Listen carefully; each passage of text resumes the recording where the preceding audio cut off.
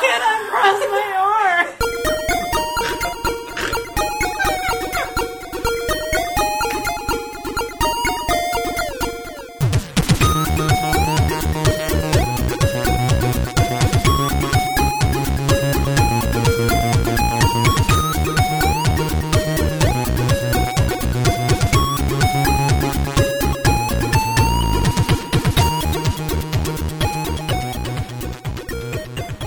Everybody, and welcome to the Geekscape Games podcast on the Geekscape.network. I'm Michaela, and I'm not your host for tonight, but I am doing a great introduction right now. We're saving this! Don't cut this! To the right, I have Derek Cranevelt. Hi there. Across from him, we have Jacob. Hey.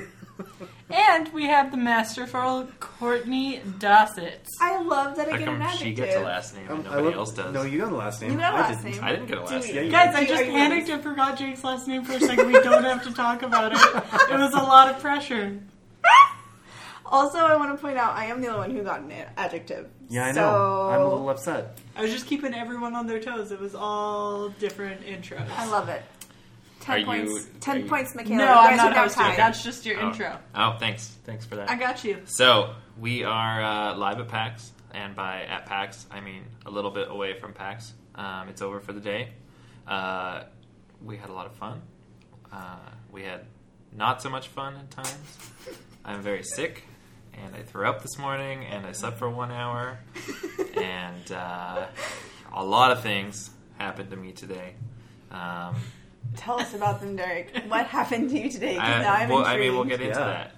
But honestly, I don't know why I even said any of that. Because we're at PAX. We're here for 4 days. There's so many video games. There's so many video games. So many. And how many video games are there? Like, 1,000. So many. Wow. I made that number up. I've only got It's probably more than we've that. been playing video games because that's why we're here, and we're going to be recording a few episodes while we're here.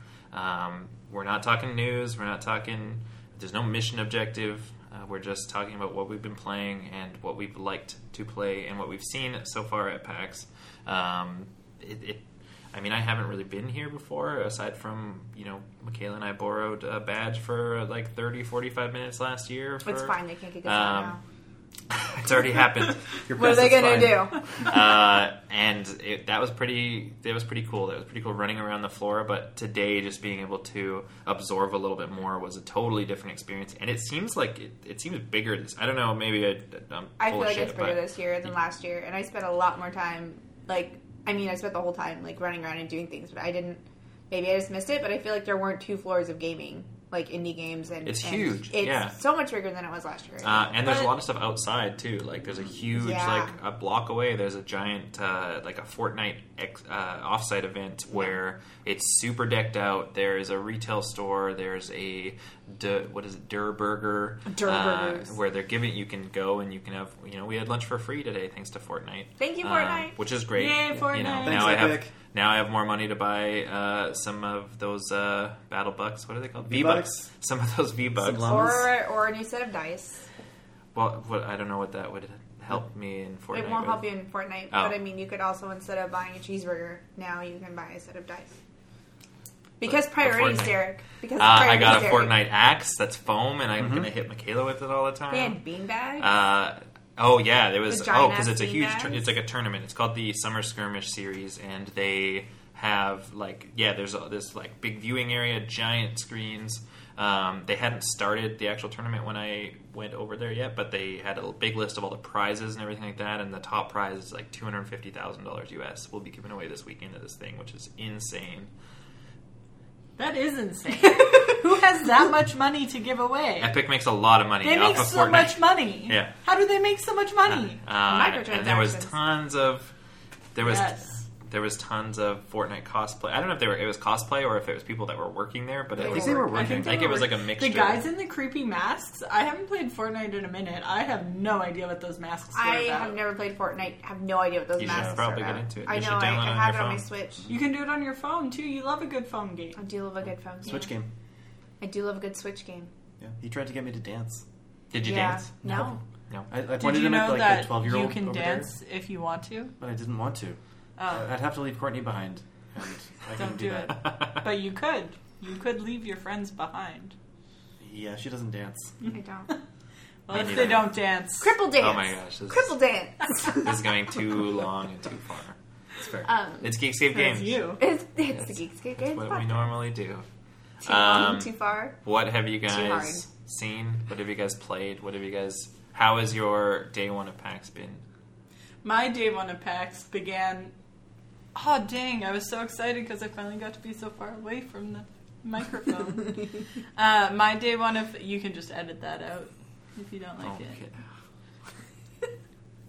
My day one of PAX began by effing running from the booth where you pick up your pass to try to make my appointment at 10 because we were late getting there. Because I'm sick. Okay.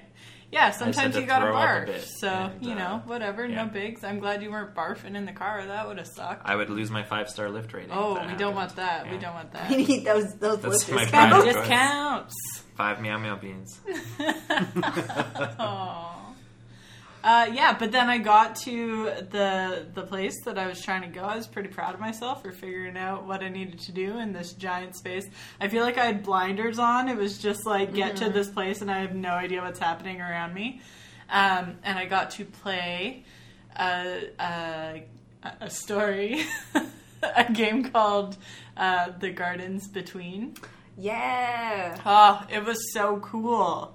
And it's interesting because it's not, it's like a story about these kids who are neighbors, and it's not told with words, and you don't actually get to control any actions. All you do is you like move time forward and you move time backwards. And by doing those things, certain things kind of happen around them. And you can like adjust the order in which things happen, which allow you to move forward, la la la. And so it's kind of puzzly, and like at one point it was really embarrassing because I was on like the 3rd level maybe, and the guy had to help me figure out how to... I'm like, literally there's nothing else to do. You just go forward and backwards. Why can I not progress? And he was like, so I'm trying to figure out how to tell you this without actually giving it away so that you can do it yourself. And I was like, please just tell me. I feel so dumb. But it's really interesting that they managed to tell this story and you like get invested, and there's no words. It's just music and characters on the screen. And it's really good, and I'm like super, super looking forward to when it What was comes like out. the art style like in that one? It was really nice. I don't know what names of art styles are, but Did it look like any other game that you had played? Was it totally unique? I think Courtney, you had said it kind of looked like Oxenfree, or it had like Oxenfree vibes. It had some Oxenfree vibes with the way that you progress, like the way you move through the game. Yeah. It reminded me a lot of Oxenfree because it's that kind of weird, like, I'm 2D platformer style, but I'm going to do weird 3D things every once in a while. Like, but you don't have 3D controls. But I think at that point I didn't know at least that you only controlled time, not movement. So that makes it weird and different too. But, yeah, it kind of reminded me a little bit of Oxenfree, but it's closer up. It's brighter. Yeah, it's very bright.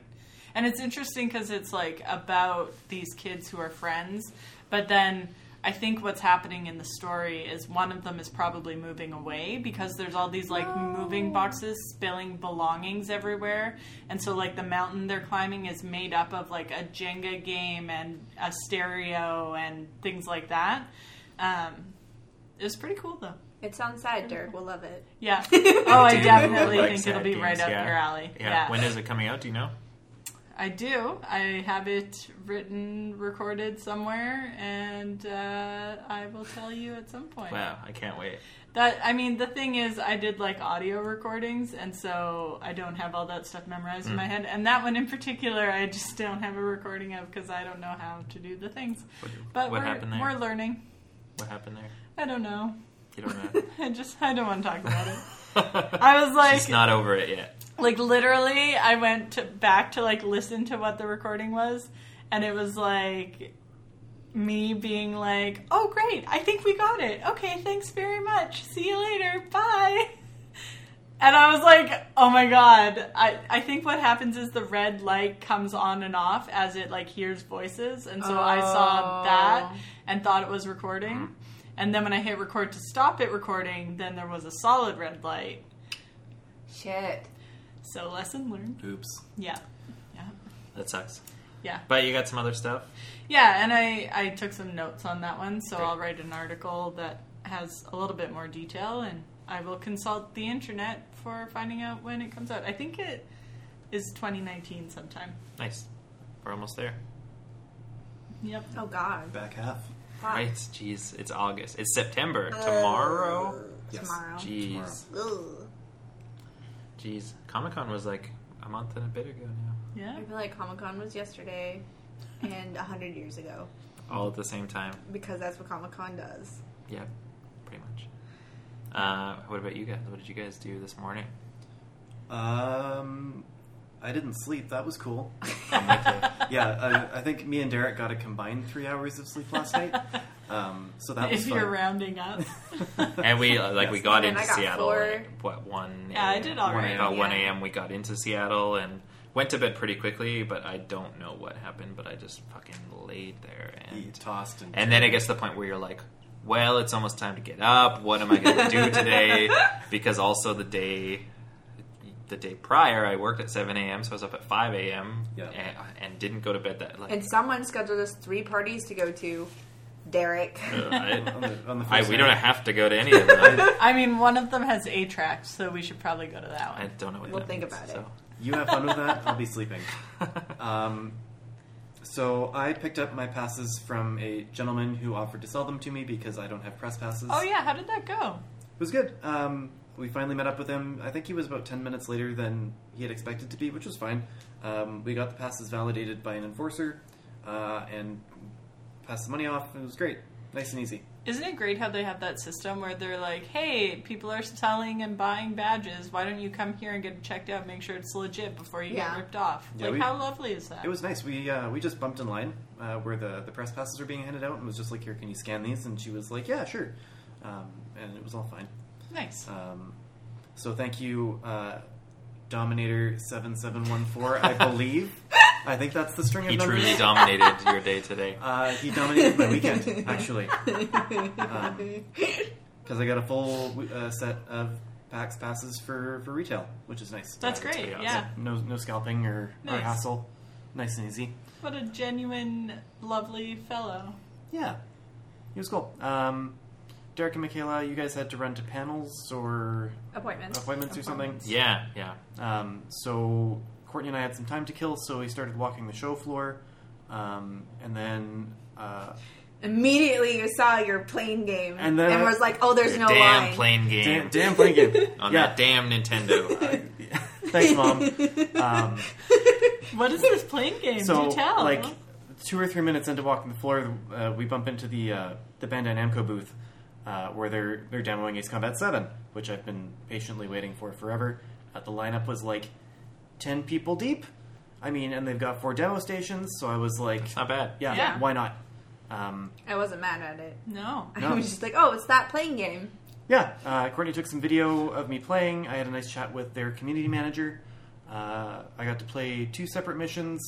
I died on the first one and failed the second. You didn't have to tell people that. That's all right. You could have just been like, I owned it. No. I good at planes. I'm good at planes. I am nominally good at planes, just a little rusty, and this one handles a little differently than before. First thing he did as soon as he sat down was start doing barrel rolls, and I was like, all right, cool, we're just gonna make me vomit, but it's great.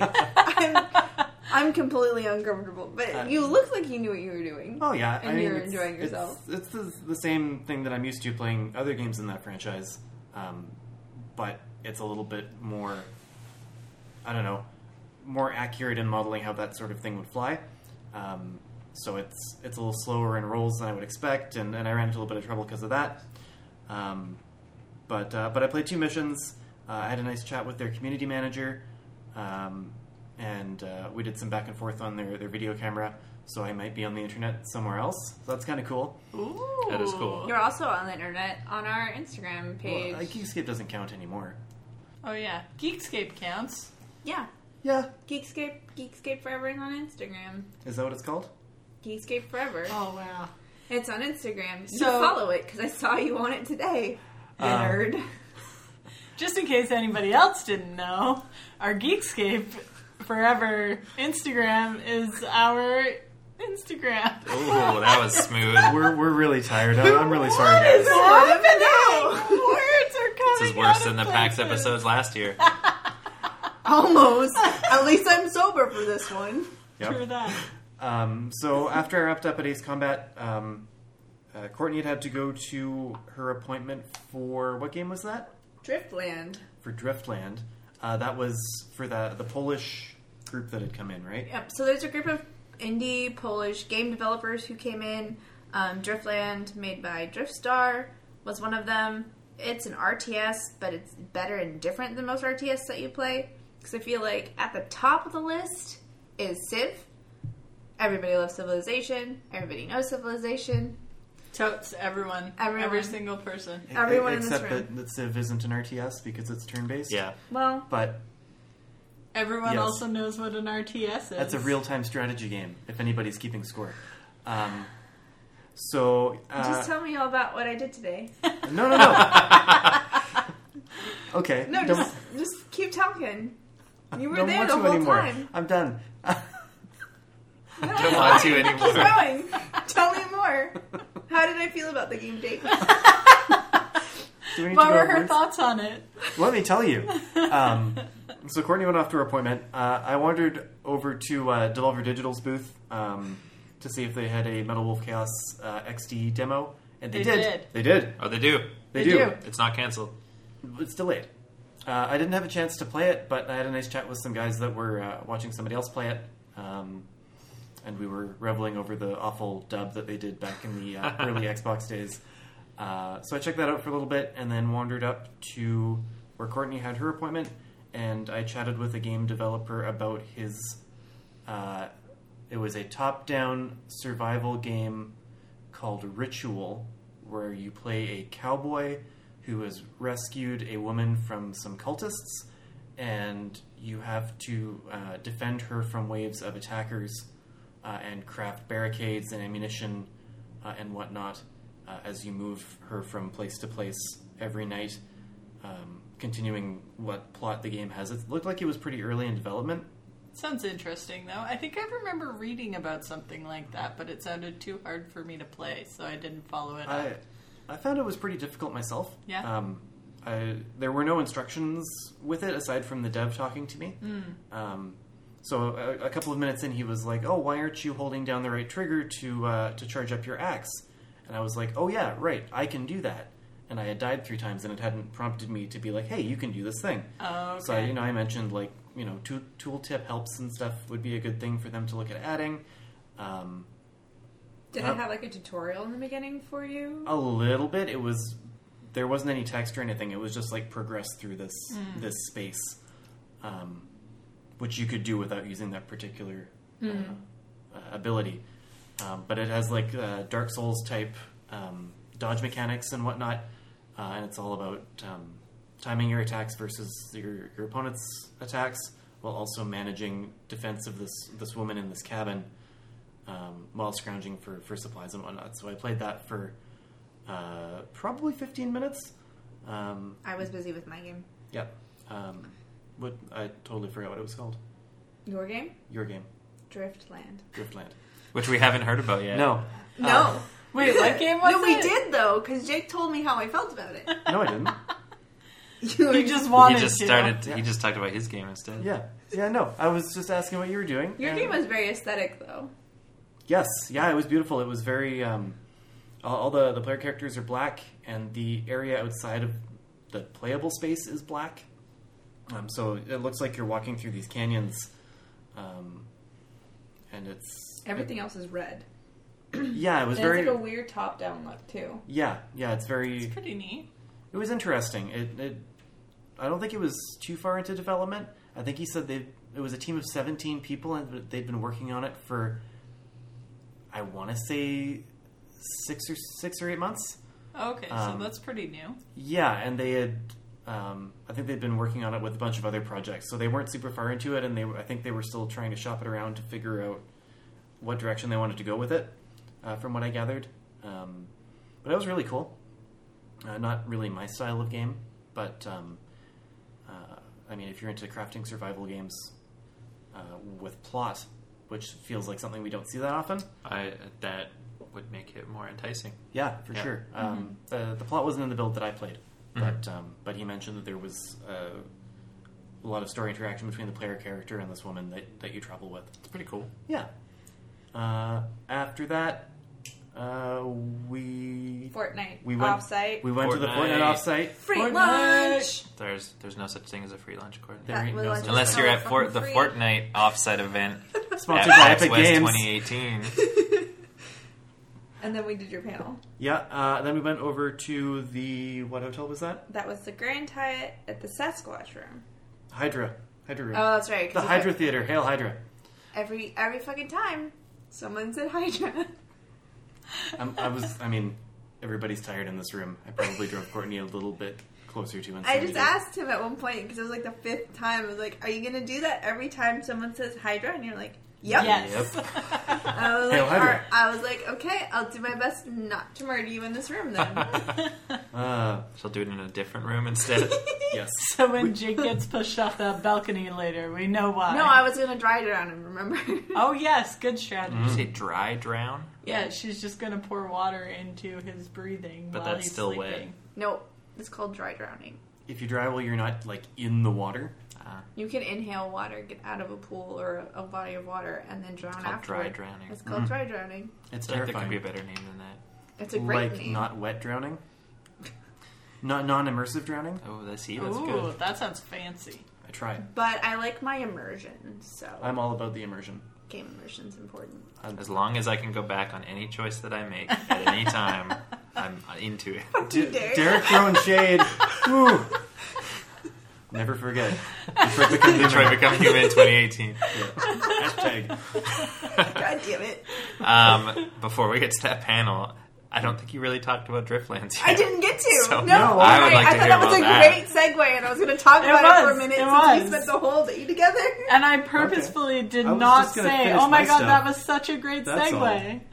But, we're going more chronologically than, Are we? I'm sorry. We went on Michaela's timeline, and then we have the same timeline. I'm sorry. Which were parallel. They were happening at the same time. Different locations, different people. You did do some separate things. You did go off on your own a couple times. Mostly just to pee. You're not wrong. I had an appointment. Jake went pee. Cool. Yep. So Driftland, which is billed as an RTS on their... I will be going to have words with them. I feel like let it go because it's a great game and let it be. It is true that it is not like a traditional RTS where you stop your turn. Like you don't have to do everything in a turn and be like end turn. But you like don't stop your turn in an RTS. Shut up. There are no turns in an RTS. Turn based, but I don't know. There are turns in an RTS. Oh my god. Turn based strat. No.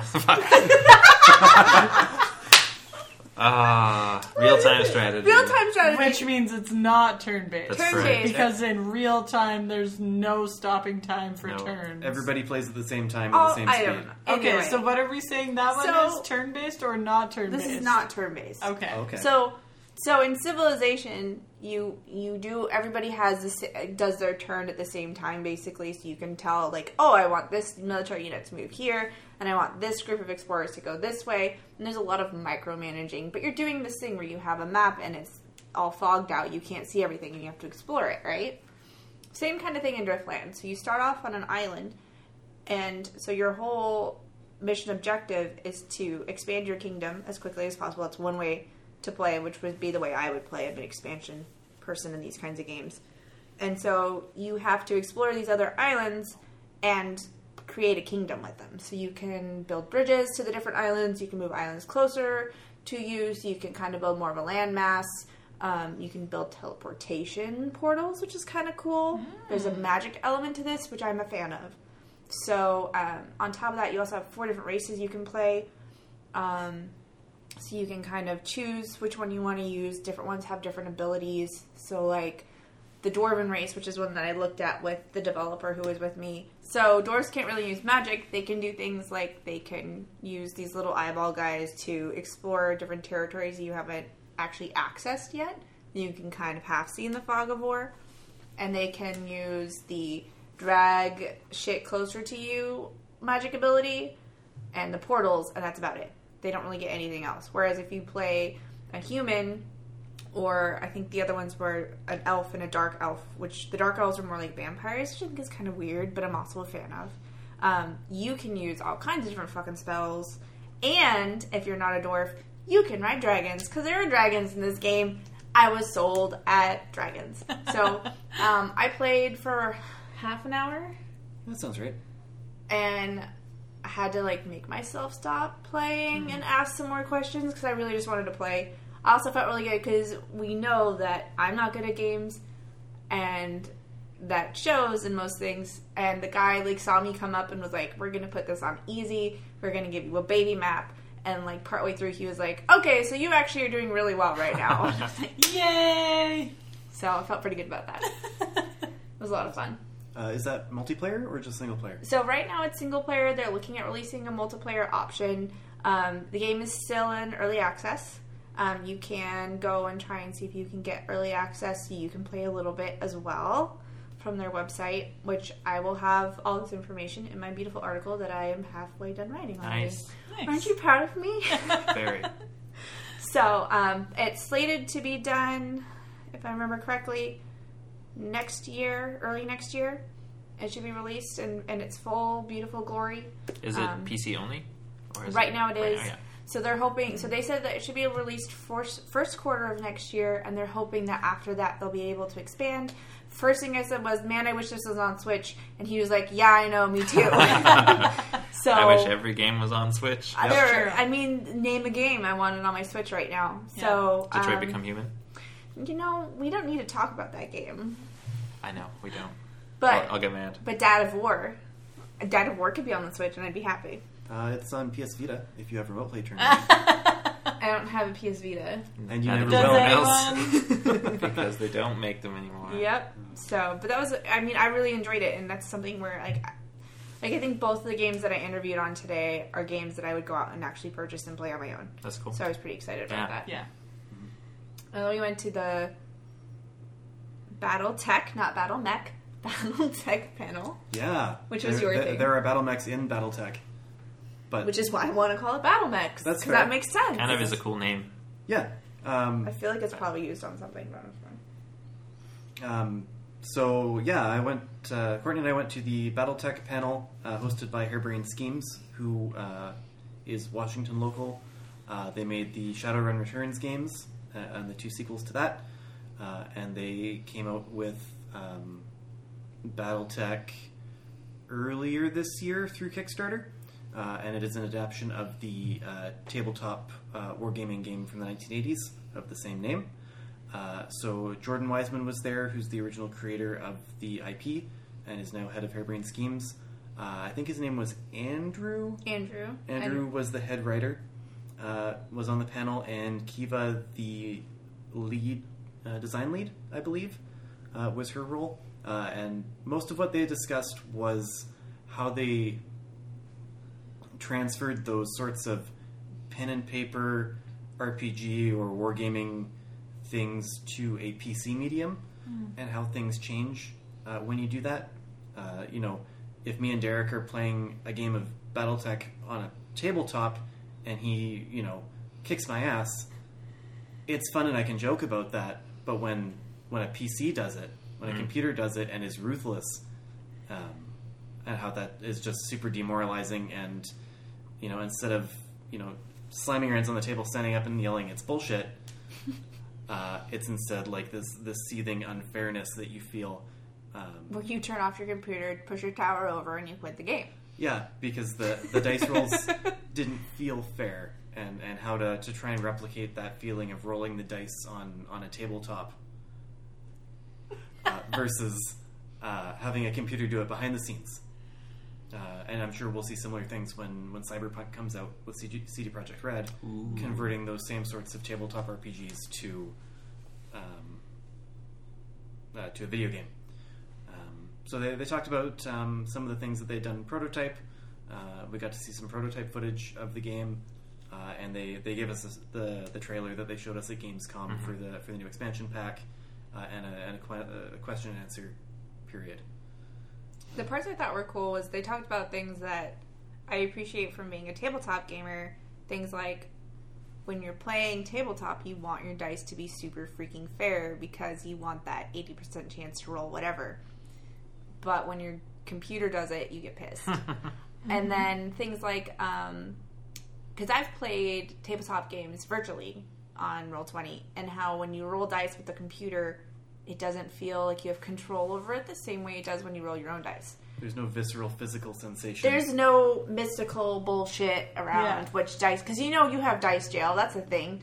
That's why you have 50 pairs of dice, because you need to have the ones that are rolling good. And you can't switch them out like that. I mean, in Roll20, I do change my colors if I'm rolling bad, but it's fine. That's a good idea. Yeah, you didn't think of that? No, because anything I can do to try and influence that roll. So I thought that was kind of interesting. I also like that they said when they came up with an idea for the game, and this is not from a tabletop standpoint, but a game developing standpoint, they didn't just sit there and go, talk it out in theory. They actually made a prototype for every idea they had, so that they could play it through and see if it was an actual viable idea. Because they had some things they thought would be great that were shitty, and some things that they weren't so sure about that were fantastic and ended up being in the final cut. So interesting.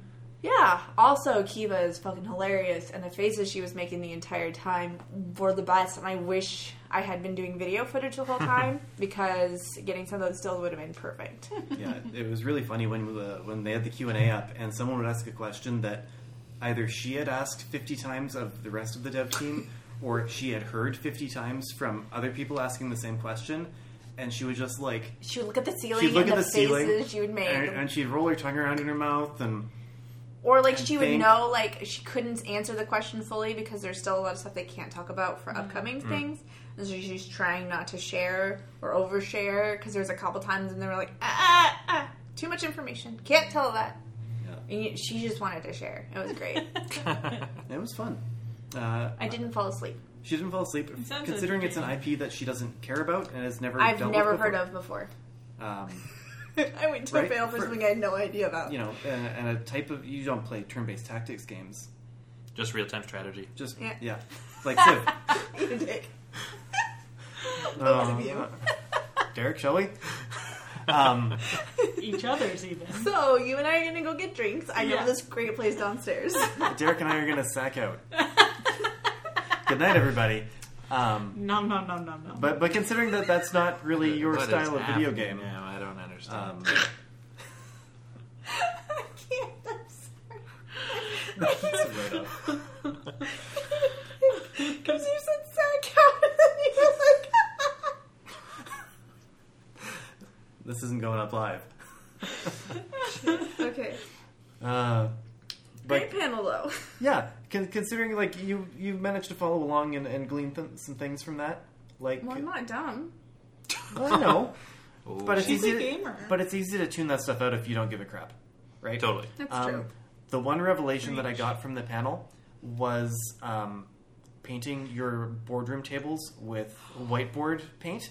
No, just all of them? No, not whiteboard paint. They said go to the store, go to Home Depot, get a shower surround. That's what it was. Oh. It's the plastic for a shower surround. Buy the paneling and put it on your table and make it into your table, so that you don't have to pay so much money for whiteboard tables, because whiteboard tables are great, and then you can use it for D&D, which is why I got excited about it. Cool. And I totally forgot until just now. I'm so sorry. It's okay.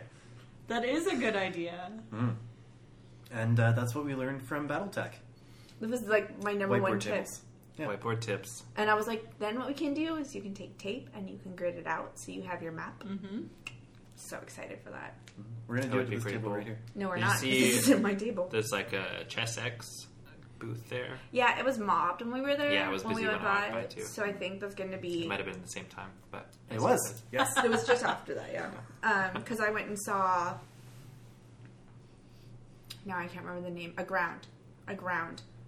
Over in the Mega Indie booth. What's that? So it's a it's like a 2D scroller So when you start, and this was a cool thing that I started with. So it's a 2D scroller. The whole concept is like you get shipwrecked basically, and you're on this island and you have to figure out what to do. So it's a basic like collect your resources survival game, but it's done in pixel art, which I'm a fan of.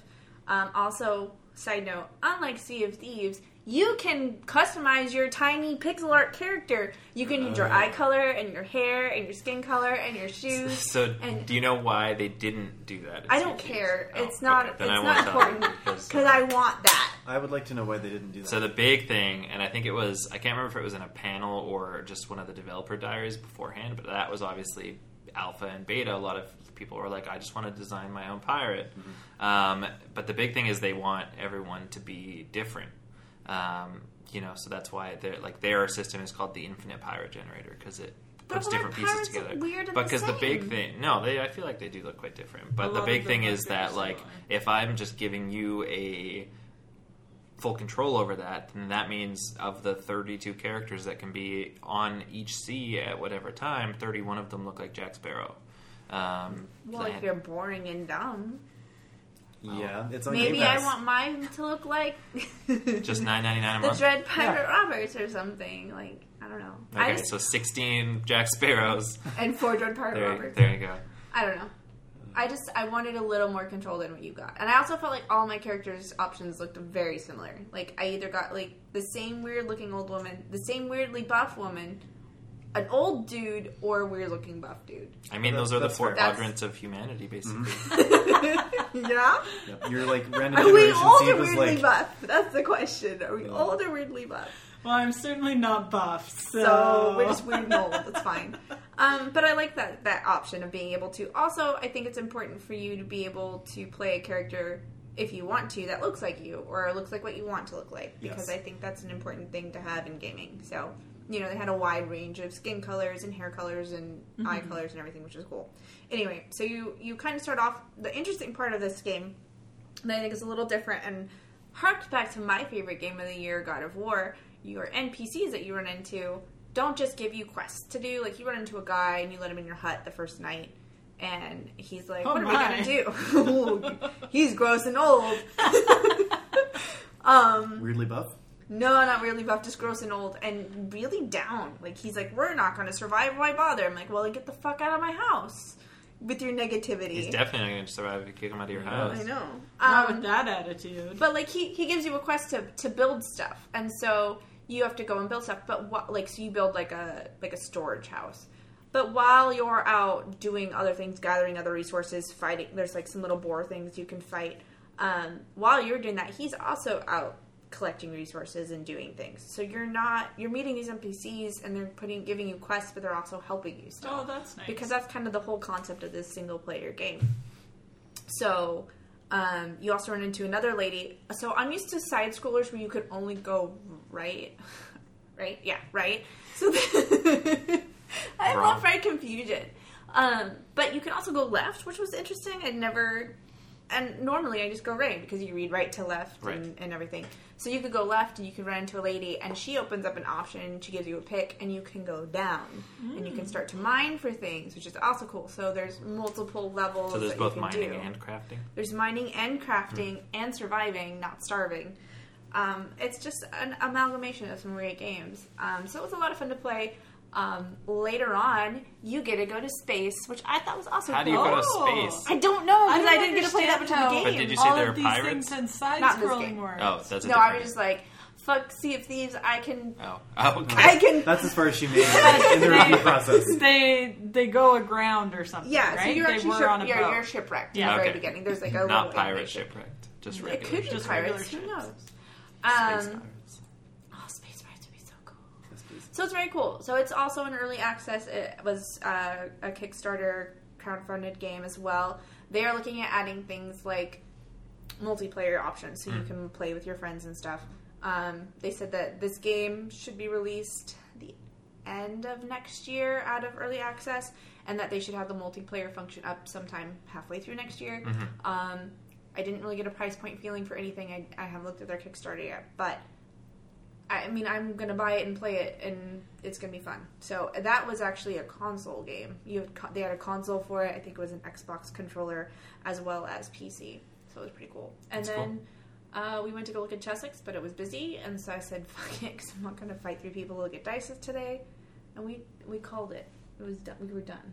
Yep. We're done. Done with it. That was our day. Tell us about your timeline, Derek. Yeah. My timeline.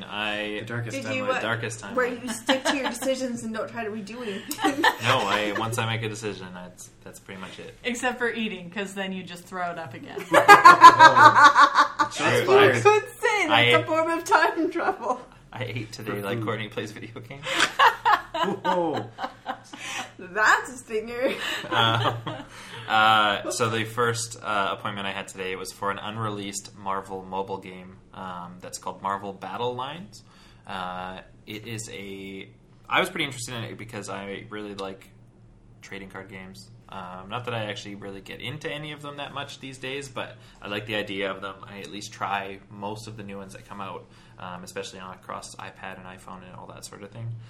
So this one actually felt really unique in a lot of ways. So like some of the mechanics, for instance, in this game, your deck is only 12 cards, which is pretty much the smallest deck in any trading card game that I've heard. What's that? 12, like. So you have 4 cards in your hand, but one thing that you can do as well is each card, basically, each turn, you can also mulligan. So you can put that back in the deck, you can get a different card. So you're cycling through things very quickly, and that becomes a huge portion of the strategy of the game, because you're not drawing from 40 or 60 cards. Like, if I mulligan my hand and then I do it again the next turn, like you're gonna have gone through your entire deck already. So that was pretty cool. So that just based on my perception of what they were saying and what they were talking about, it felt like a lot of these pieces were the big mechanics of the game, because you can cycle through things so quick. There's no discard pile or anything. There's a couple of there's only 2 card types. So there's character cards, and then there's action cards. There's a couple of very, very powerful actions that do have a side effect that's like use it and then it's removed from the game type thing. But aside from that, there's no discard pile. The card is basically put back into the deck once it's used type thing. And so in this game, rather than you just laying out creatures and targeting this creature or the player or what, it's actually the play area is a 4x3 grid. And so your goal is to create a battle line, so either 4 characters vertical or 3 characters diagonal, or so like tic-tac-toe. Sort of, yeah. Bingo. And so so it's like a tic-tac-toe element in it as well. And so you put the characters down, they have HP and they have attack power, and once whatever line is formed, be that vertical, horizontal, diagonal, or a mixture of all of them at once, that line then attacks and can take down the enemy's creatures, but also will take down their HP as well. And you can, once you place a character, you can move them the next turn as well. So you can attack characters that are already on the board in order to free that space again, so that you can move your character into it and create a line. There's also a mana type thing, which is it's a cosmic fragment.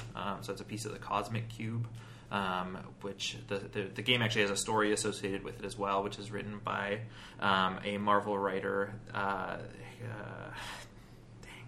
Almost Alex Irvine. So a Marvel writer named Alex Irvine.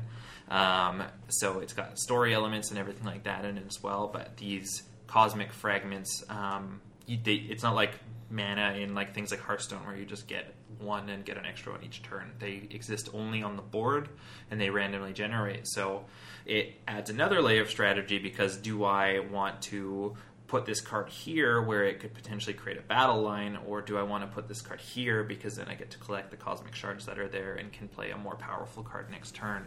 So there's a lot of different strategy elements of it. It seems I played through some single player components. Part of what I thought was really cool as well is that in the a lot of the, when you play against the computer, it's not like an AI generated deck. These are real decks that people are using, that it's pulled from, the computer's just playing. So that's pretty cool. there's 200 cards to start. So with a 200 cards to start. So with a deck of 12, like there's so much possibility there for things, just in terms of variety and in terms of deck types and everything like that. You'll also have like a deck leader, which is similar to a number of trading card games that I can't recall, but that leader, would be like a Spider-Man or Captain America or a number of other characters. That leader will like throw some additional effects onto the board or potentially give some of your characters additional HP or anything like that. It's got a lot of the mobile game, it's free to play, of course. It's got a lot of those free to play elements as well, where you can, of course, pay real money for packs, or you can play to earn currency to get packs or get single cards. There's a bunch of different modes. There's like a campaign mode which takes you through the storyline, which is pretty cool. There's like casual PvP. There's like a ranked arena mode which has bigger prizes and everything like that, of course. There's even, I think it was called Special Ops, and it's like a puzzle based mode. So you're presented with a scenario and some cards, and you have to figure out how to finish that match essentially, and if you can do it fast enough or with a certain other criteria, you can 3-star it, and then you get better prizes and stuff like that. But yeah, it was I played through some single player stuff. I played through a demo, and then I kind of watched the two people that were demoing it. They actually had a live match, just so I can kind of see how that flowed. It seemed like probably the match is somewhere between 5 and 10 minutes. So pretty quick play as well, which of course is great for a mobile game because you never know when you may need to jump out of it. There's like a guild feature, like there's a social element to it as well, where you can create a guild with your friends and help each other get better cards and all that sort of thing too. I don't know, it looked like it was pretty cool. The art style was really, really neat. We were playing it on the iPad. It'll also launch on Android at the same time, and there was a really, really cool like parallax effect as you tilted your tablet. The character art seemed like it was several layers deep, and so different elements would move at a different rate than the others. It was very, very cool. I thought it was I thought it was really fun, and it was one of those things where it's like I will definitely give that a download on the day that it's possible to download that, which for Canadians is apparently quite soon, actually. Game. Yeah, so the game has soft launched right now. Excuse me, I've got the hiccups. Great timing. As is tradition. Yeah, right. The game is soft launched right now in a couple of countries, and it should actually be, they're continuing that soft launch. So they said it'll be available in Canada very shortly. Canada being a very small market, Courtney, they often launch games there sooner because... I was going to say, what about us Americans? Yeah, so we're a pretty small market, so they can test the waters, they can test mechanics and see how they're received without turning off too much of the world. Fucking up everything with America because we're a little bigger. yeah. So it's because I think it's something like if we launch this game and it's very poorly received, that's like a market that nobody cares about, and that doesn't matter anyways. So if they never play it again, well, when we launch in America, having fixed all of these things, then it'll be more popular type thing. But I thought it was really cool. I will definitely be trying it out. And it's interesting because there's so many of those Marvel mobile games, and I've tried a few of them here and there. Marvel Strike Force is one recently that did have me hooked for a few days. But this one I feel like I could definitely continue with after that. So that was the first thing that I did. And then pretty much right after that, I was briefly distracted by the Fortnite Summer Skirmish area. Which we were so glad, because you were the one who turned us on to free lunch. Yes. Yeah, that was, by this point it was almost noon. And I was like, okay, maybe I can try to eat something. And so I was going to grab something to eat before going to the Life is Strange 2 panel, which is something I was really looking forward to. But then I got distracted by this, but then there was free food inside. So and no line because it hadn't really kicked off yet. So that was pretty cool. I don't think we had a line either. And we went a ways after you. And did you have a line? I went just after you, and there's probably like 10 people in line when I got there. It's not bad at all for a common food. And that was just to get in. The actual food had no line. Oh yeah, there was no line when we got actually inside. I think there was like 3 or 4 people in front of us when we went. Well, and I bet it was probably like a bigger like this afternoon and tomorrow and Sunday. I think it'll like probably once be a they've bigger played deal. some and they're like people have won food. Because were they actually playing when you guys were there? Yeah. They were. The burgers were kind of cold though, so I don't know like. But they were cooking fresh ones behind. Yeah, too, yes. So. But yeah, no, that was pretty cool. And then I went over to the West End for the Life is Strange 2 panel. That was really, really cool. That's this. I guess it'll be this. That would be the second Life is Strange panel I've been to, because last year at San Diego Comic-Con they had one for Life is Strange Before the Storm, which was in progress at that time. So this time around we had there was one of the hosts from What's Good Games, which is probably it's one of my favorite gaming podcasts. So one of the hosts there was the moderator of the panel. They also had Christian Devine. I probably pronounced that wrong, but he's the lead writer on both Life is Strange 1 and Life is Strange 2. And they also had the voiceover director as well, whose name, I think his name was Phil something. I didn't catch it at first, and then it was never said again, of course. It's in your booklet if you need it. Oh, okay. Awesome.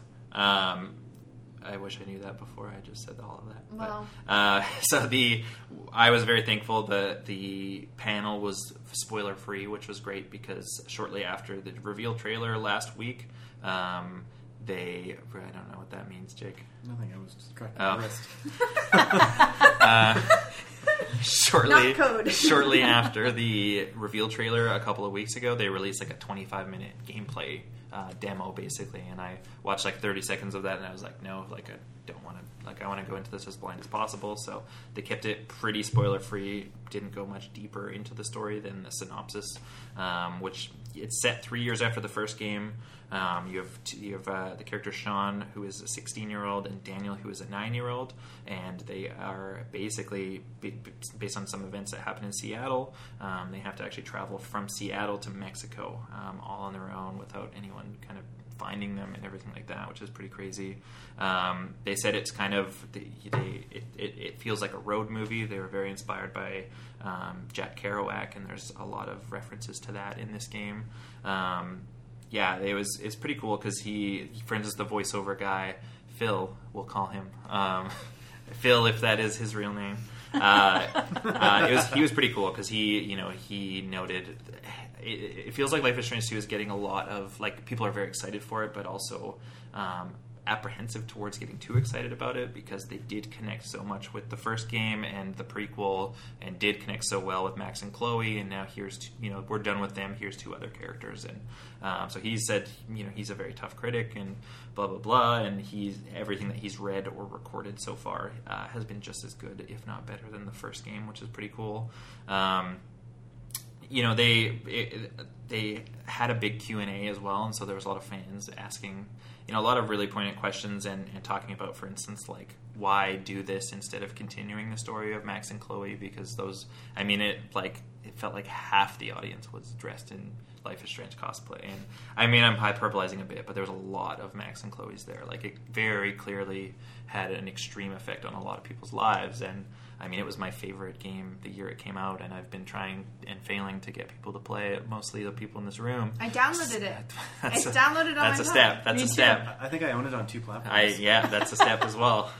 I played half of episode 1. Your problem is you told me it was going to be sad. And it's not sad. Maybe it depends on the choices that you make. You told me it was going to be sad. It worked out really well for her with the right?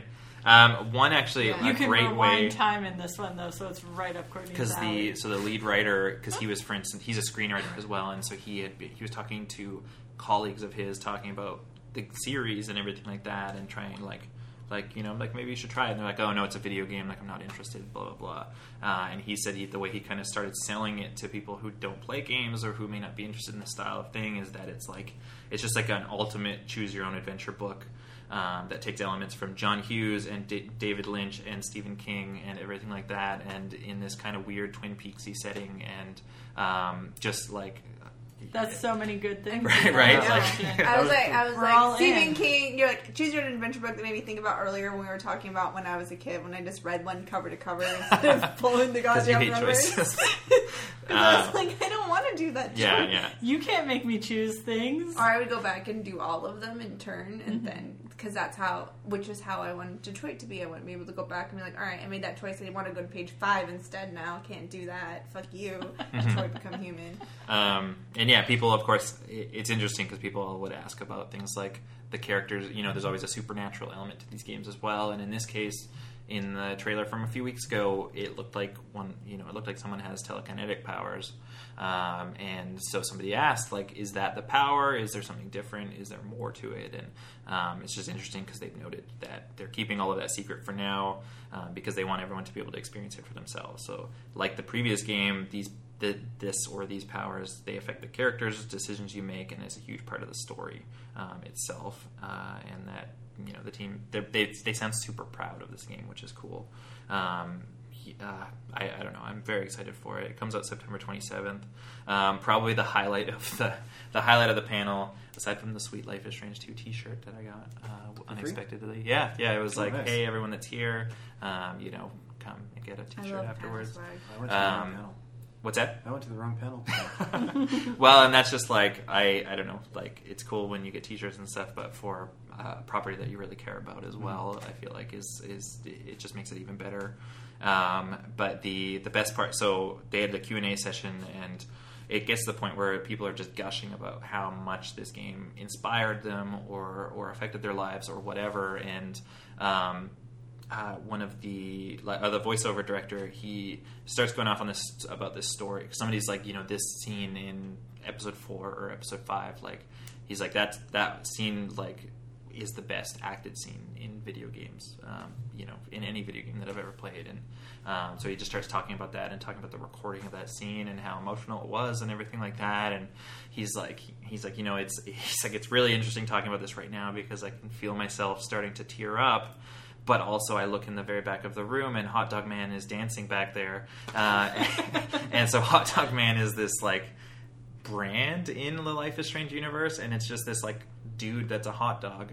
And so nobody knew he was there at this point, but then everyone turns around, and there's just this, like, 5 or 6 feet tall hot dog that's just dancing around as this guy's, like, telling this emotional story.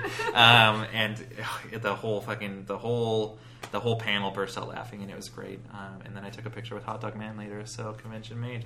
Pack it up, we're done here. Right? Like, yeah. We could sleep in our own bed tonight. Yep. Hot Dog Man. And he just called Hot Dog Man. I don't think he has a deeper name than that. But he looks hilarious. And I got a live photo of him dancing. So. Oh, nice. So that's great. Very excited about that. What else did you guys play? I've got one more game, but I feel like I've been talking for a while. No, we've talked about it a whole day. I don't think you did. I think other stuff happened. Michaela. I played 2 other games. Oh, I'm sorry, Mika. That's okay. I thought you had finished. I thought we were going chronologically, but then instead we just went. I thought we were doing timelining. Remerge the timelines. I thought we were talking about our separate timelines and then merging them again.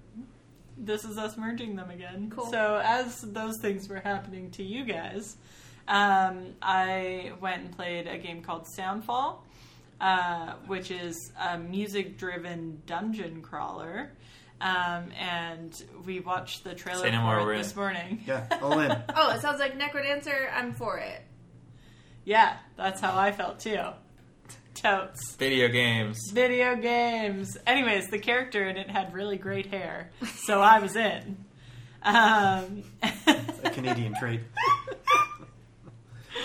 Anyways, I rolled up to this, like, little booth thing and introduced myself to one of the guys, who quickly passed me off to another one of the guys who was one of the, I want to say programmers? But that could be wrong. His name was Julian. He was very kind. He used to work at Epic. Okay. Yeah. Okay. And so did one of the other guys, one of the other 2 main guys who is creating this game. They formed... what is the thing that they formed? Oh, I just looked it up too. The company that makes a video game, what's it called? A developer. Yeah. I can't remember the name of it right now. Sorry, guys. Mika's like a baby me. I love this. Oh, that's good. Like, this is me. I literally just had it here. Hold on. Wait for it. I don't just do this shit either. I don't know why I say you're like a baby me, because I don't write any of this shit down. It's a team called Drastic Drastic. Games.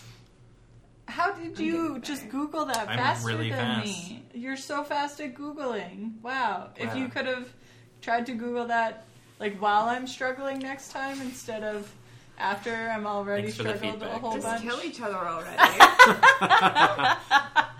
Just one of you on the balcony right now. Dry drown it. Dry drown it in the fantastic shower. There can be only one. By the time this weekend is over, there will only be 2 people left. It'll be me and Mika. Yeah. We're gonna go get drinks. Anyways. Talk real-time strategy. Fuck you. And hair. Yeah, and highlighters. Yes. So this game developer company is only about 2 years old, and it sounds like they've been working on this game for the most part the whole time. Yes? I want to take a minute because right now Derek is yelling at Mika for putting her arms on the table. Derek, the entire fucking time you were talking, you had your elbows on the table. Yeah, but nobody heard it when I did it, and I can hear it when you're doing it. You didn't hear it because The you were the table one is wearing lava. headphones and you were talking. And I tried to tell you to take your Yeah, arm I off was the table, aware. and you were like, I will be doing a live episode again. oh, man. Separate Until rooms. tomorrow. Yeah, right. What? Separate rooms.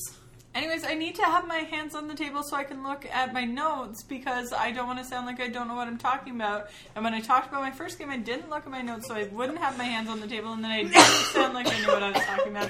And I realized that I don't really sound like I know what I'm talking about right now, but that's only because I didn't have notes about the name of the developer, and Okay. so I need to Girl, talk I'm on it your up. Let's side. just go. Let's just move on. Okay. So anyways, I rolled up, and I felt pretty special because I was like, hey, I have an appointment, blah, blah, blah. And he was like, oh, I should have reserved one of these, like, monitors for you. Okay, hold on. And then some guy lost, and he was like, sorry, buddy, you're kicked off. And I was like, oh, I'm going to feel real bad when I suck at this video game in a minute. And so I was quite honest with him. I was like, just so you know, I'm not very good at video games. I'm super stoked to try this one. And he was like, nah, it's cool, and explained it to me. And then he was like, actually, you can play 2-player. Do you want me to just get in there and play it with you? And I was like, heck yes. And then I was reminded of all the times that we've played dungeon crawler type games with our friend group. And like, I just get to tag along and shoot things sometimes, and then I don't die because everybody's killing all the things that would kill me, and it's okay and it's fun. So it's very much like that, except that it is sound driven. So there's like music happening while you're doing this, and certain elements of the like landscape, I guess you would call it, are like bouncing along or lighting up or moving to the beat of the music. And then certain things, in order for you to like move forward, there's like this kind of bridge thing that you have to go across, and in order for you to be able to jump off of each part of it onto the next part, you have to be jumping on the beat. So the first time around, I was just like button mashing and not really understanding why or why not I was like moving forward, even though literally right before we started playing, he had explained to me how this game works. As soon as we started playing, Sounds like all when of I that went out explained the things to window. Yeah, Sometimes you just get excited, okay? totally. Or lost and confused, and you just gotta do what you can do, which is mashing them buttons. And then also, anytime that you're shooting, if you're shooting on the beat, it like multiplies the effectiveness of your, so you get like more laser pellets that come out of your gun or whatever. They're like bright neon colors and stuff like that. It was fun. Anyway, so it's just like really visually pleasing, and the music is great. And then we played 2 levels. Well, we beat 1 level, and then he was like, "Are you done?" Or like, "Do you want?" And I was like, "Oh no, let's keep playing." and he was like, "You're doing a really good job." Like I can't remember what he said, and I was like, "Well, that was a compliment. Thank you." Secretly, you just kept me alive that whole time, but I will take it. And then in the second level was really interesting because the music changed. It was like quite a different style of music, and it felt like harder and grittier, and it made the like intensity of the level more intense. And then there's like a big boss guy at the end of it. And it was just really neat how you can like see how the atmosphere of the game has changed, and the way in which you approach what you're doing changes based on the music that's used. Have you played Crypt of the Necrodancer? Because you would enjoy that game. No, I have not. I talk about it all the time. It's a very similar style. Okay. It's also a rhythm rogue. Okay. And it's fantastic, and we should play it. Okay. Yes. Will you protect me from dying the whole time? I mean, I'm going to make you play it on my computer when we're done. Oh, okay. But yeah, I think there's a co-op version, and we could totally do that. Okay. But you would really like it. I can yeah, tell. I'd be into that. Yeah. Sorry, I interrupted you. I got excited. No, also, that's okay. You raised your hand. I did. I did. Because you're polite and I'm American. I mean, you could just say that you're American. That's all we have to say about that. I was just going to ask if they mentioned who the composer was. Because I feel like that's an important thing to know about a game like that that's so heavy on sound design. Yeah, so I've recorded an interview with this gent, and he did talk about the person. I want to say Nick Kroll, but then I feel like that's an actor, so that might be wrong. But Nick Kroll or something. It's like Nick Kroll, but different? Yeah. So what kind of music is it? Is it like 8-bit sounding? No, it's like... just like pop? Modern game music? Yeah, it's like modern, kind of electro-y. Yeah, okay. I think. I could be wrong. I don't know. That's just what is popping into my head. The trailer this morning, when we watched it, looked really good. Yeah. I'm excited to make some time to go play it later. Yeah, it seems like a fun game. Well, and it was interesting because I asked him like what the most challenging part of it was for him, or for them, and he was saying like, you know, if there's so many first-person shooter games out there that I don't know the proper words for game developing, but you just like pick a engine or whatever to use and then you build on that. And that didn't really exist for this game. They really had to like create the way that it is played and then sort of put the way it looks and what you do and the story on top of that. So it just sounded like an interesting process, and it seems to have turned out really well. And I think that one comes out sometime next year. Okay. And then after that, I also went over to the Fortnite thing. And I actually have played Fortnite quite a lot and love me some Fortnite, but haven't played it in a long time, which is okay because it was like, it's one of those one more game things where like I would one more game it for 4 hours in a day. It's like Civ. Yeah. One more turn. One more turn in Civ. Yeah. One more but turn. real time. 2 days later. Exactly. Exactly. No sleep. Shut up. Don't give me shit.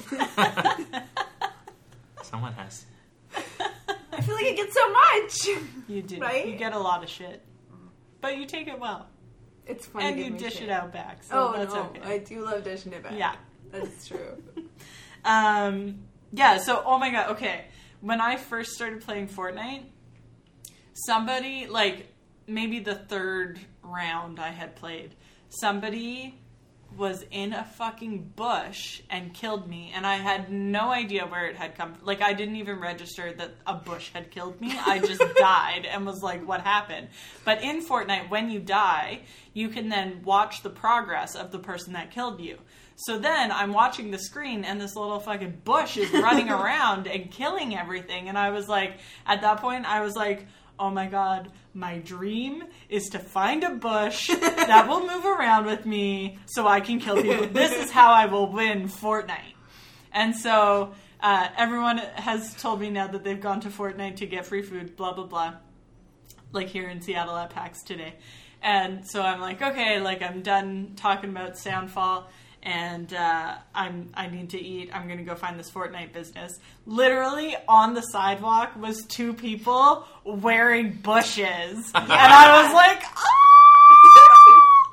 And then, so I stopped. Did and you get pictures? I did. Okay. I did. Oh my god. And there was like, it was 2 people and then there was like a PAX woman with them. So I think they were like hired by and with Fortnite.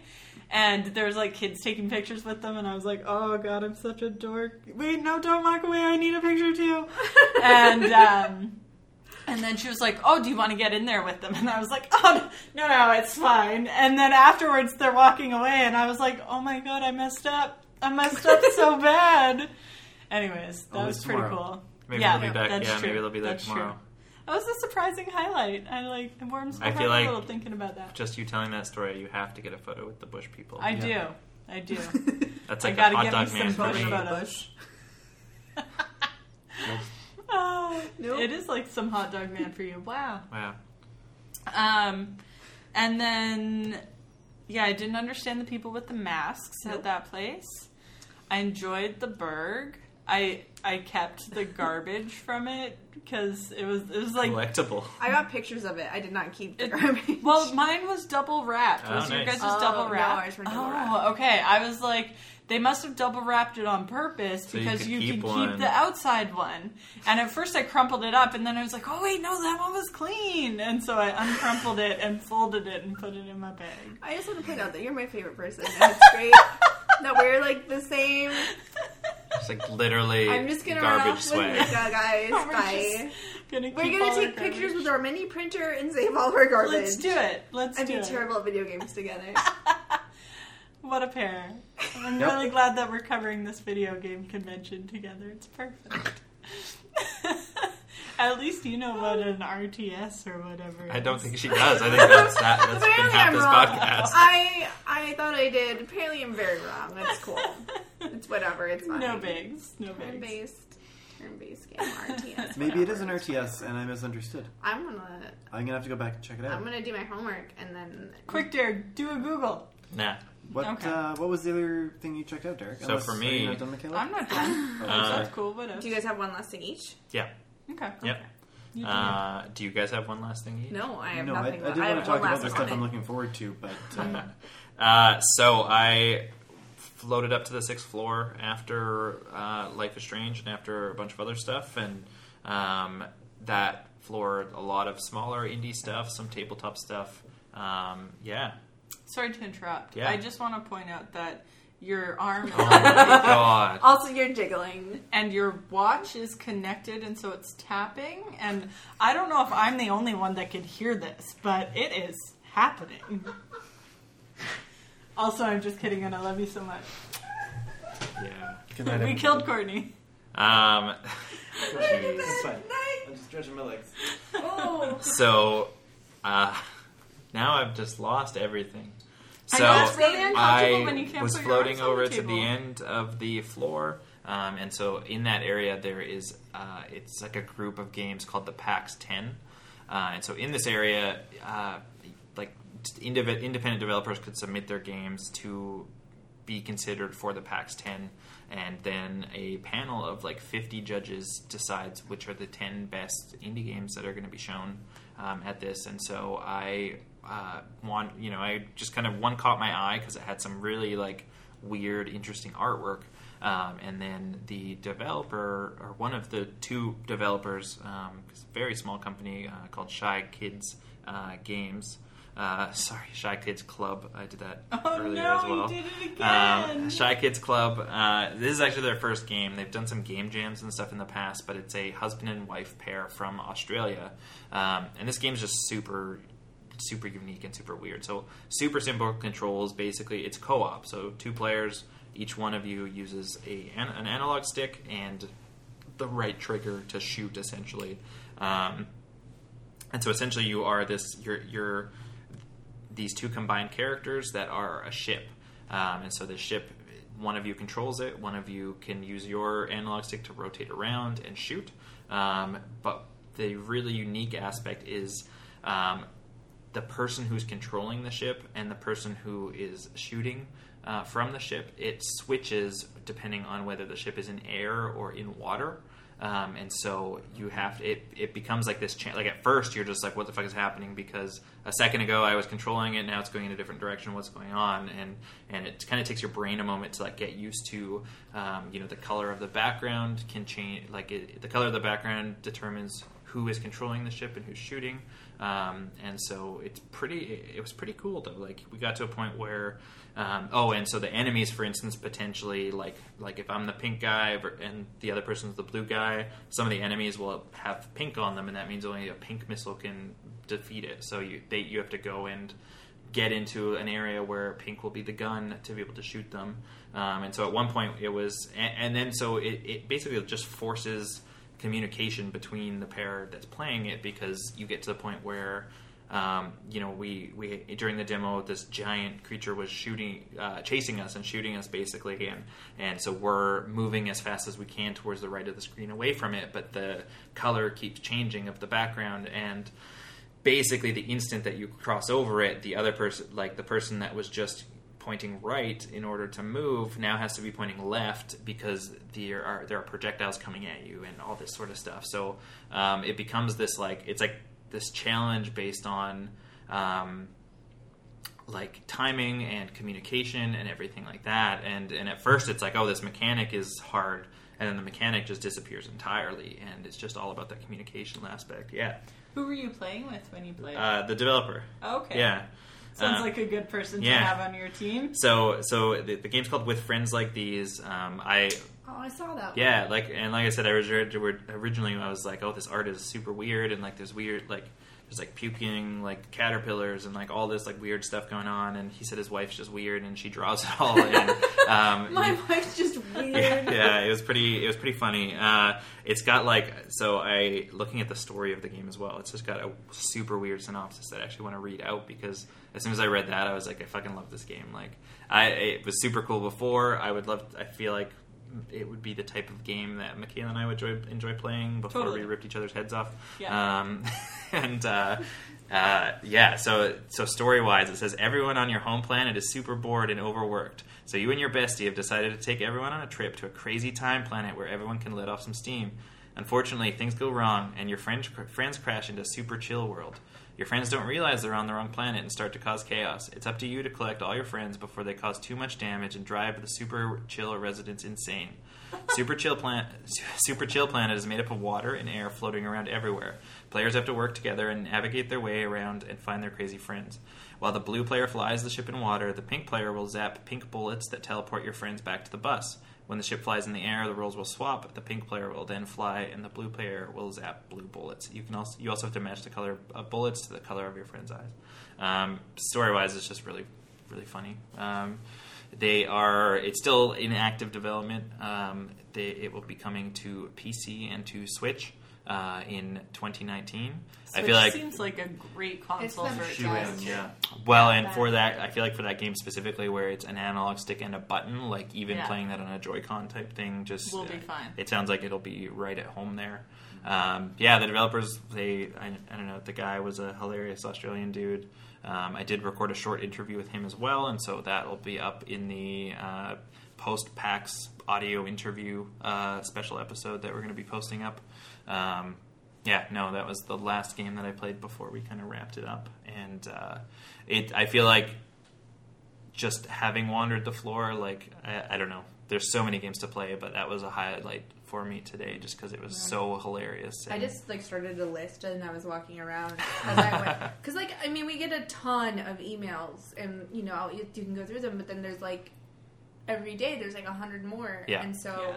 And sometimes you go to look at something and you go and play it and you're like, well, this isn't really what I thought it was, and I don't really like it, and I could have gone to this other thing. Totally. Sure. Or this other one looks better. So I made a list in my notebook of all the things I think are interesting to go look at over the weekend. I have been fluctuating between feeling like, oh my gosh, I didn't make enough appointments, I don't have enough booked in, I'm not covering enough, to, oh my god, I'm not going to have time to just explore it all because I have too many things booked and I have too much stuff going on and I can't process it all, and I think I'm just going to have to let it be what it'll be. But today I walked past Gris by Devolver, Mm-hmm. Yeah. And I literally just stopped and watched random people playing for half an hour. It was just so incredibly beautiful. It's this watercolor thing, and then the art style is watercolor, and then it's a puzzle type thing where things change depending on what you do, and then that changes your pathways that you're able to take, and I don't even really fully understand what was going on. And if I do get to play it, it'll be really embarrassing because I'll be like, it's on quite big screens and there's like a lounge area and everyone's watching you, so it'll be really awkward. Hopefully I can have a buddy with me so we can talk it out if need be. You got buddies. We'll go with you. Yes, that would be great. And then I was like, well, I need to make this happen. Like, how do I get in here? So I went over to the Devolver booth and I was like, hey, like, I am with Geekscape. I would really like to try to cover this game and interview somebody about making it, And they were like, well, we're fully booked up for press for today and tomorrow. And I was like, no. But he took my information and is going to see if he can get me in on Sunday. So I will keep you all posted. Nice. Mm-hmm. Yeah. That sounds cool. Yeah, no, it's amazing. I think whether we get to play it or not this weekend, you're definitely going to have to buy it for me at some point because I can't not have that in my life. Okay. Yeah. It just is so amazing. Do you know what it was for? Console, PC? We're building a game in PC, guys. Do it. No. I think I saw people playing it on Xbox, I'm pretty sure. Okay. I'm going to have my old one when I end up having to buy a new one because it's going to cost me the same amount. Because it won't work. No, it'll work. It's just, I need to upgrade my shit. Yeah. I was looking at my specs. I got some old shit, guys. Switch is looking mighty powerful. That PC has lasted through like 4 boyfriends. Like that's a time for an upgrade on that build. I feel. Yes. It's like quite a way of calculating. I'm sorry. Do you have a comment? Do you guys not calculate things based on relationships? Boys don't do that. No. That's definitely a chick thing. I feel like I've not heard of it before. At what point in your life something happened? I think unless this you is think you guys. Yeah, no, because when I try and like figure out what, like, oh, I was with so and so, and that was approximately, I don't know, that many years ago, I guess, but like. I don't know. I just go by time. Yeah, I use months and years. Yeah, but maybe I don't know. Maybe it's different for girls. Maybe if we've had more relationships or something. I don't serial date, so I mean it's not really an issue for me. Ooh. I mean, don't we all serial date though? I mean, if you're not serial dating, then you're doing. So the tent's in the time. car. You can set it up on the patio. I think it would fit on the patio. It'll fit. It's a small tent. Oh, shit. No. And last game? Your last game? Yeah. Are you? You're done? Yeah. Okay, that's good because I already took over your story there. So after Fortnite, I went to play Stormland, which is in I think it's 1927 event space. And when we were at ECCC, we went to an event there. And Do you have an extra C in there? No. ECCC. Okay. Yeah. I fell in love with the space. It's like... Oh, was it the same place? Yeah. Oh. It's like exposed brick on one wall, and then there's like raw wood, and like... What is the name for that style?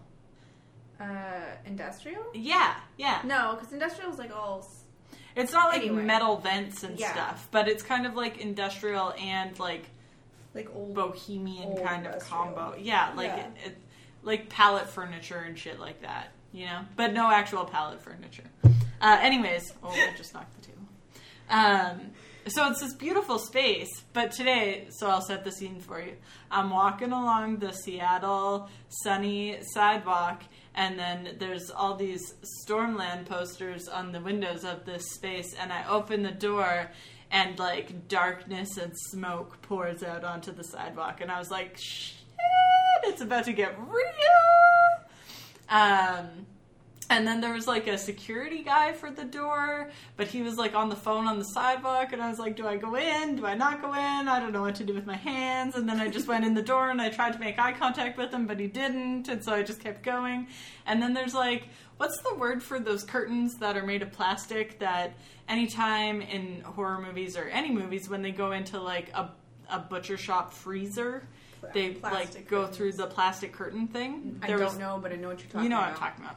So there was You're those. very good at painting a picture. Thanks, buddy. There was those, and I think that was probably to keep the fog in.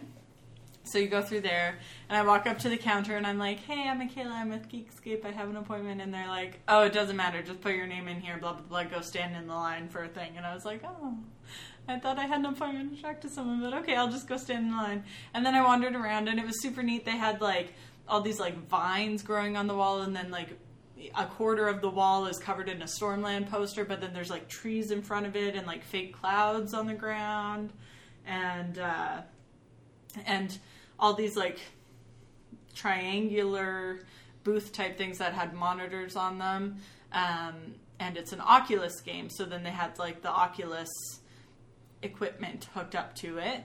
And it was super surreal to just see all these people in their own little worlds, like, plugged into this video game, swinging their arms around in the space and, like, clearly doing something with purpose. And you can see the screen, so you know what they're doing.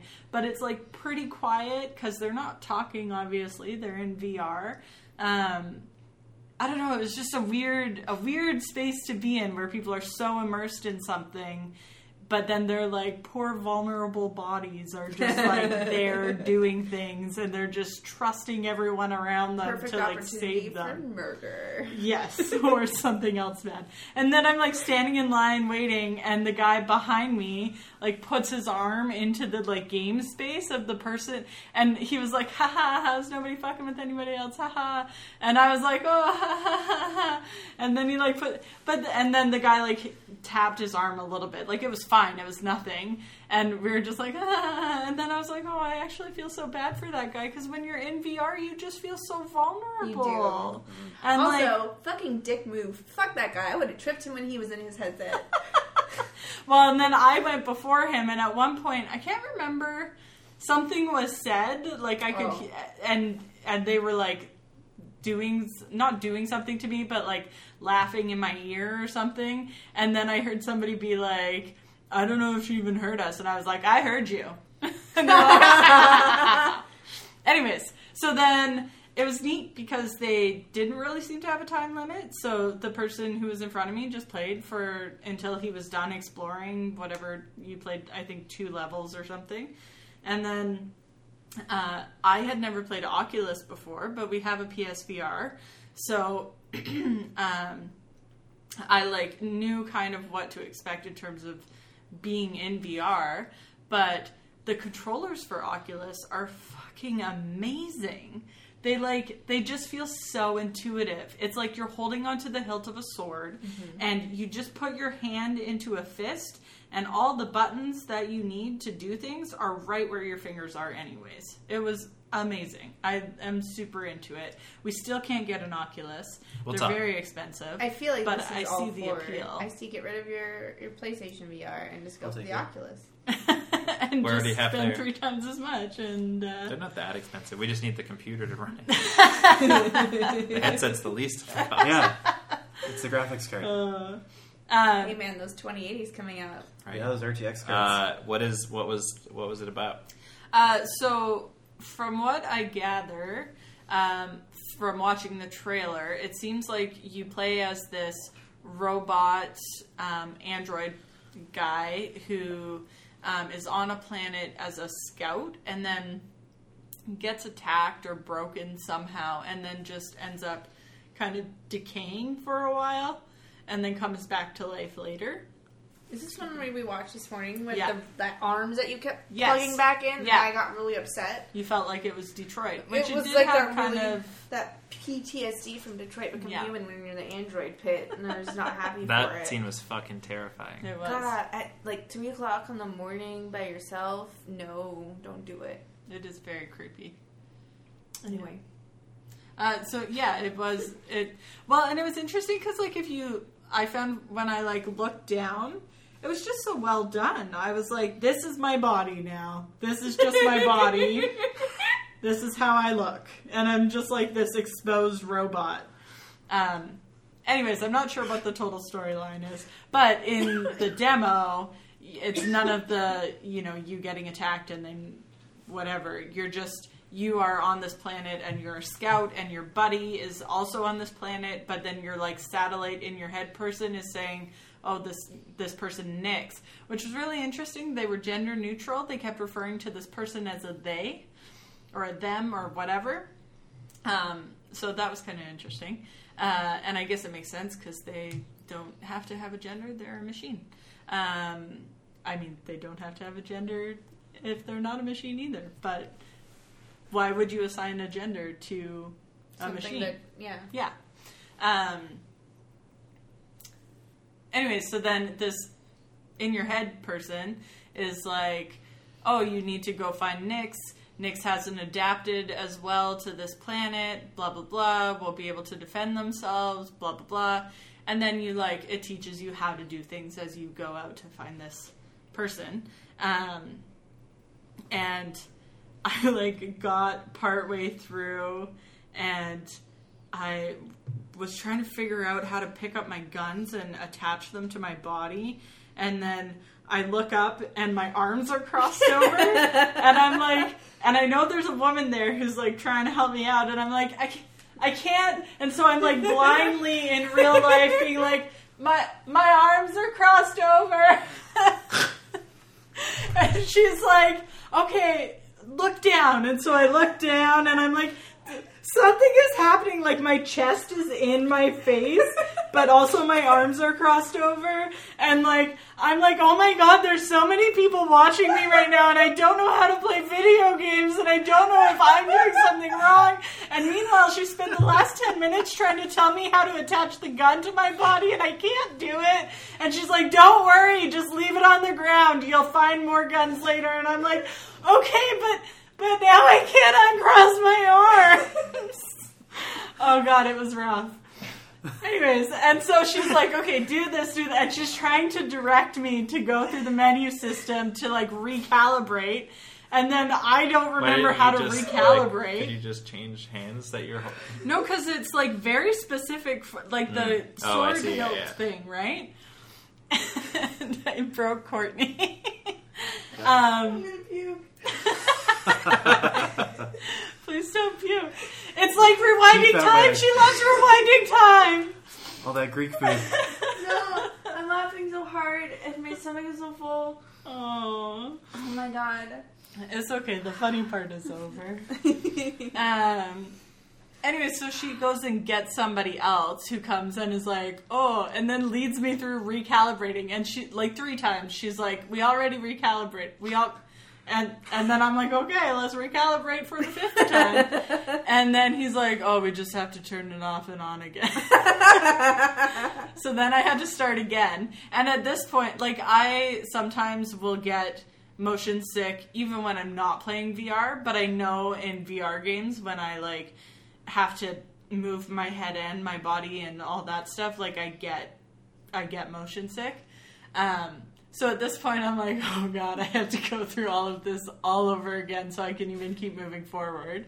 But I did it. I powered through and I just did everything really fast. And then I played until I think I you're completing missions as you go along and it's teaching you how to do things as you complete missions. And so I got I probably played for at least half an hour. I was in that space for... By the time I went to talk to the guy, it was 10 to 3. So I'd been there for 50 minutes. But it was just so amazing to me how... Because I always struggled with... And I'll write about this in my article too. So, you get to hear my stories 4 times. But I always struggle with... In games, especially that use sticks to move around... I get stuck in a corner or at a wall and I'm staring at the ceiling or the floor or whatever and I can't figure out how to unstuck myself so I can keep functioning. Your arms are crossed. Especially when your arms are crossed. But there was so many different ways to move around. You can glide, which is just walking off a ledge and sticking your arms out in front of you and then you glide down and you can direct yourself with your arms. And then there's... I can't remember the name of it, but you're like fast glide flying where it doesn't stop you, like gliding, you are drifting down. But the other one, when you're going over fog, it'll just like slipstream you. And so you just can direct yourself and you keep flying and you're going faster and you don't stop until you specifically go over top of land where you want to stop. Or you can climb, and the climbing is so intuitive with these controls. And then when I was talking to, anyway, so it just felt so natural and not like I ended up like crammed in between a tree and a rock, and I was like, oh my God, again, this is so embarrassing.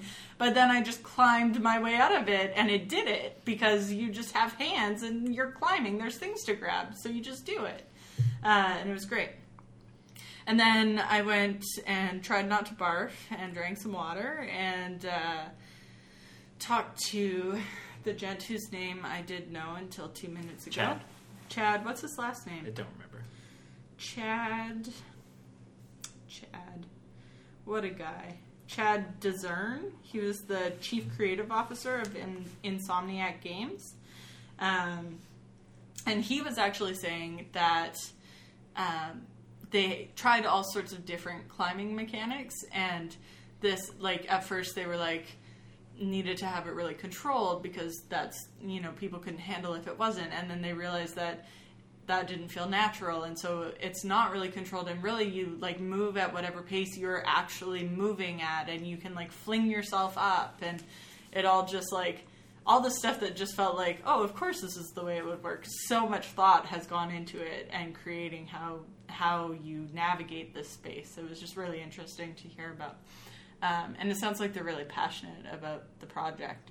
So I definitely recommend it for, everyone, and especially for people who can handle it for more than 20 minutes. As long as there's no, cliffs, I'll do it. There's lots of cliffs. But I don't want in. I'm out. It doesn't feel like you're high, though. It doesn't feel like you're high up, but you have to be able to walk off ledges in order to move fast across space. Okay. Right? Abduction last year, though, because you walked, you were just walking along a cliff edge. Oh, okay. And it was really, but it was a steep cliff, you were not supposed to fall off of it.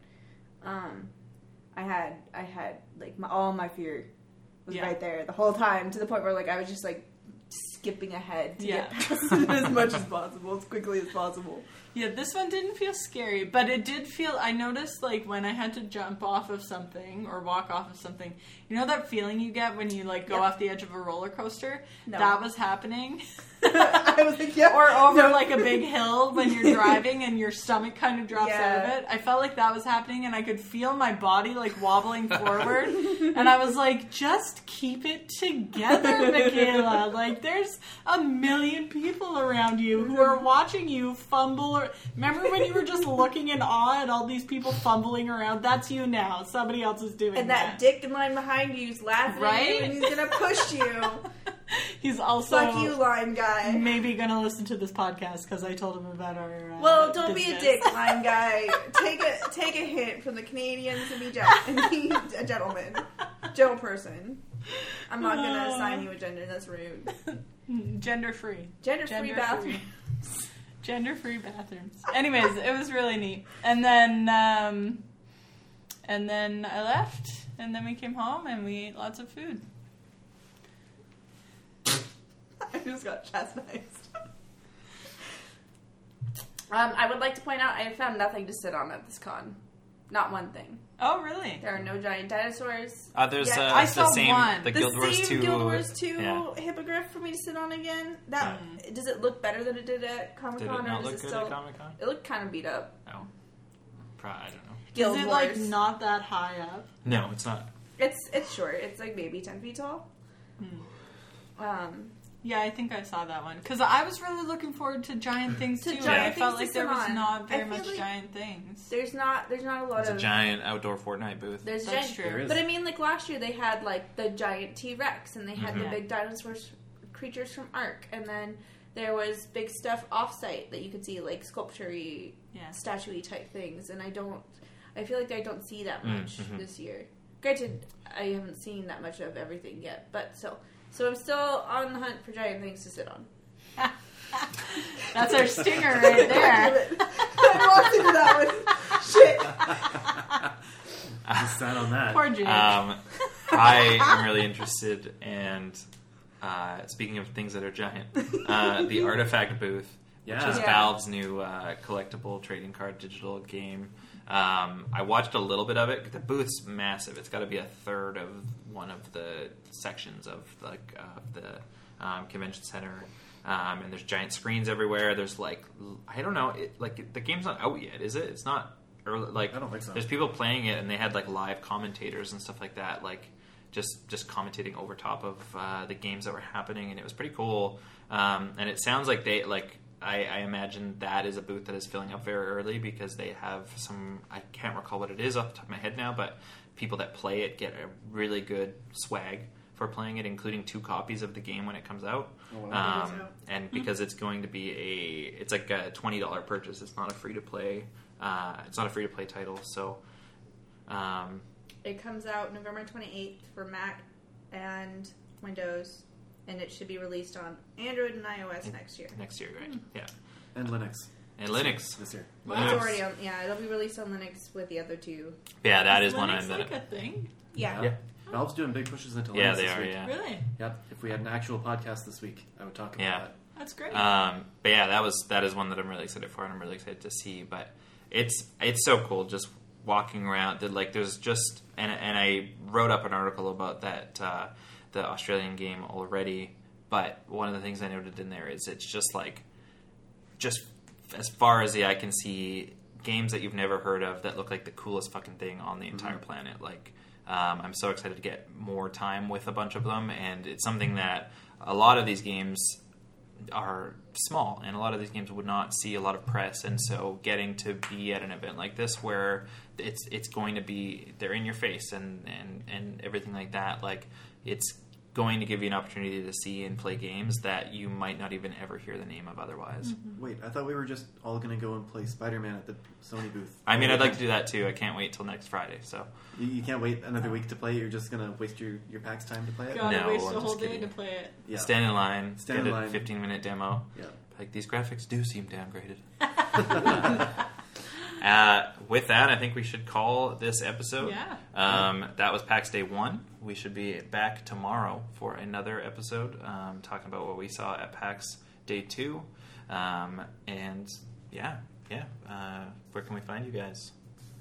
I'm MikaMax309, and I am also posting to the Geekscape Forever Instagram, so give that a follow, please, and thank you. I'm at DCranevelt on Twitter, and I'm Captain K17 across gaming platforms.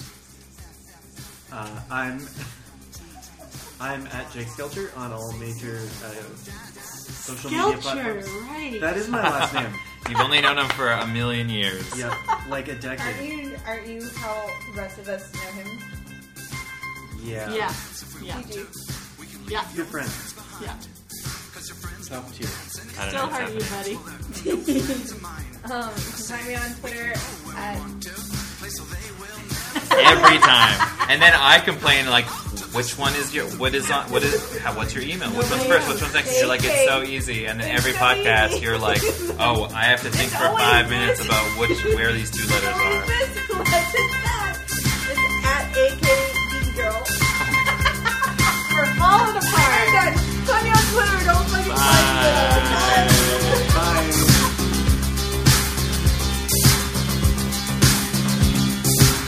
We can dance if we want to. We can leave your friends behind. Cause your friends don't dance, and if they don't dance, well, they're no friends of mine. See, we can go where we want to, places they will never find. And we can act like we come from out of this world, leave the real one far behind. We can dance.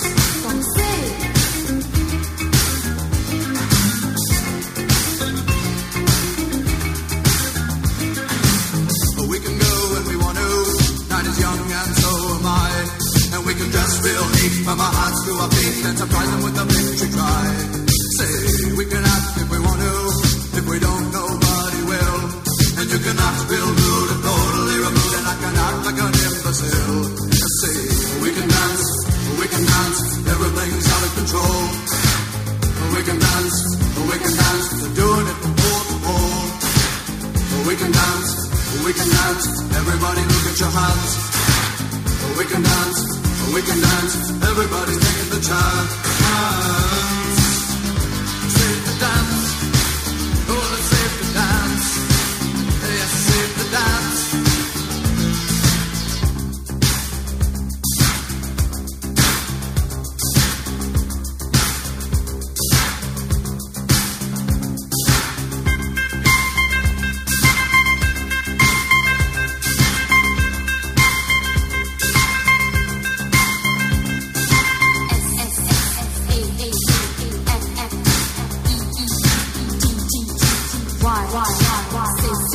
Sit down, down, down, down.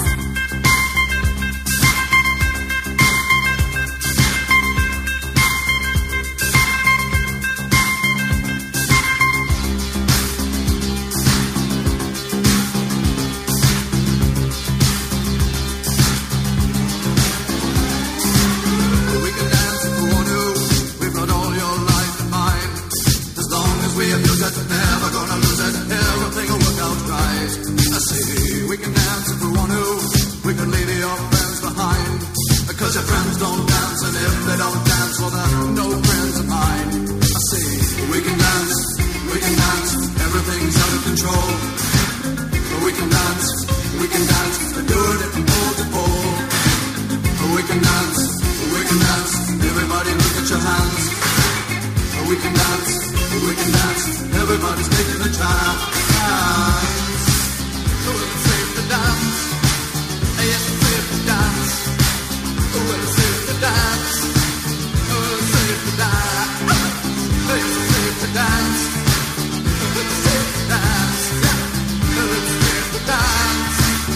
It's safe to dance. Oh, it's safe to dance. Oh, it's safe to dance. Oh, it's safe to dance. Oh, it's safe to dance. You're listening to the Geekscape Network.